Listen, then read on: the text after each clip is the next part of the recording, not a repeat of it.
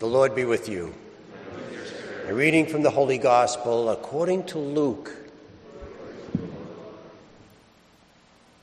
Jesus said to his disciples, "A rich man had a steward who was reported to him for squandering his property. He summoned him and said, 'What is this that I hear about you? Prepare a full account of your stewardship, because you can no longer be my steward.'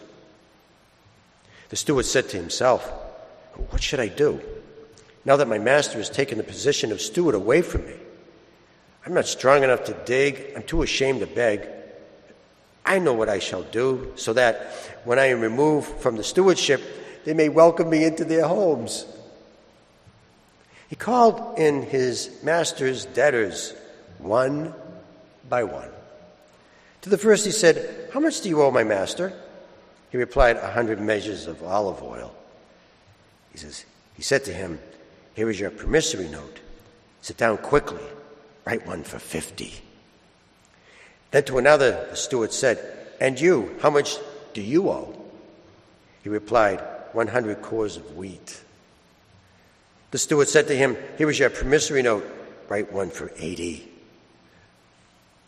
And the master commended that dishonest steward for acting prudently. For the children of this world are more prudent in dealing with their own generation than are the children of light. I tell you, make friends for yourselves with dishonest wealth, so that when it fails, you will be welcomed into eternal dwellings. The person who is trustworthy in very small matters is also trustworthy in great ones. And the person who is dishonest in very small matters is also dishonest in great ones. If therefore you are not trustworthy with dishonest wealth, who will trust you with true wealth? If you are not trustworthy with what belongs to another, who will give you what is yours? No servant can serve two masters. Either he will hate one or love the other, or be devoted to one and despise the other. You cannot serve both God and mammon. The Gospel of the Lord. Praise to you, Lord Jesus Christ.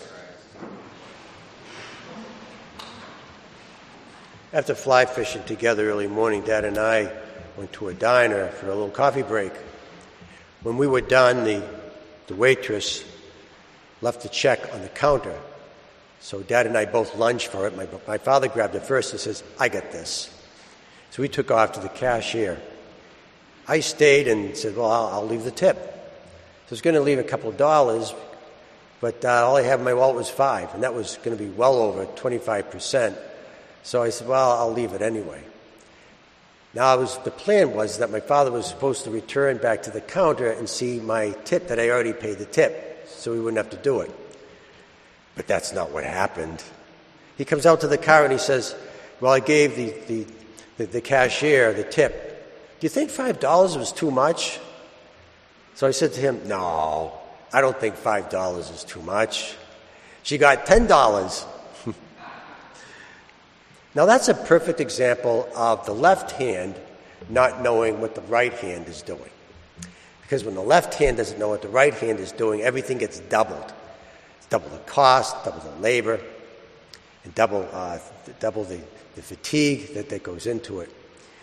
And everything seems to be doubled. So Jesus takes that example and uses it as an illustration. He says, when you give alms, when you are generous, make sure that your left hand doesn't know what your right hand is doing.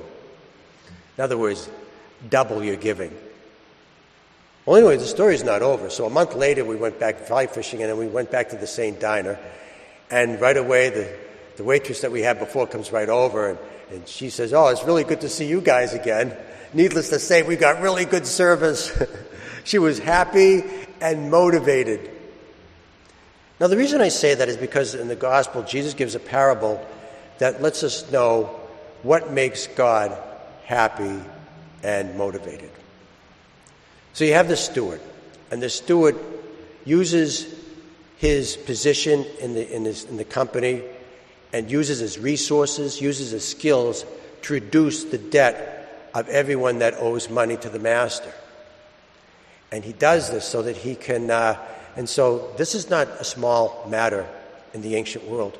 Because if you were in debt and you couldn't pay it back, and they had a lot of debt, then they would sell you, sell your wife and your kids to slavery in order to pay back the debt. Well, needless to say, the debtors are really happy. But here's the puzzle. Here's the problem. Why is the master of the steward so happy? He just lost all his profits. Why would he be happy? The answer? Because the master in the parable of Jesus is God. God loves it when we use our resources, our skills, our knowledge, our gifts, our position in the company to be able to make people's lives better.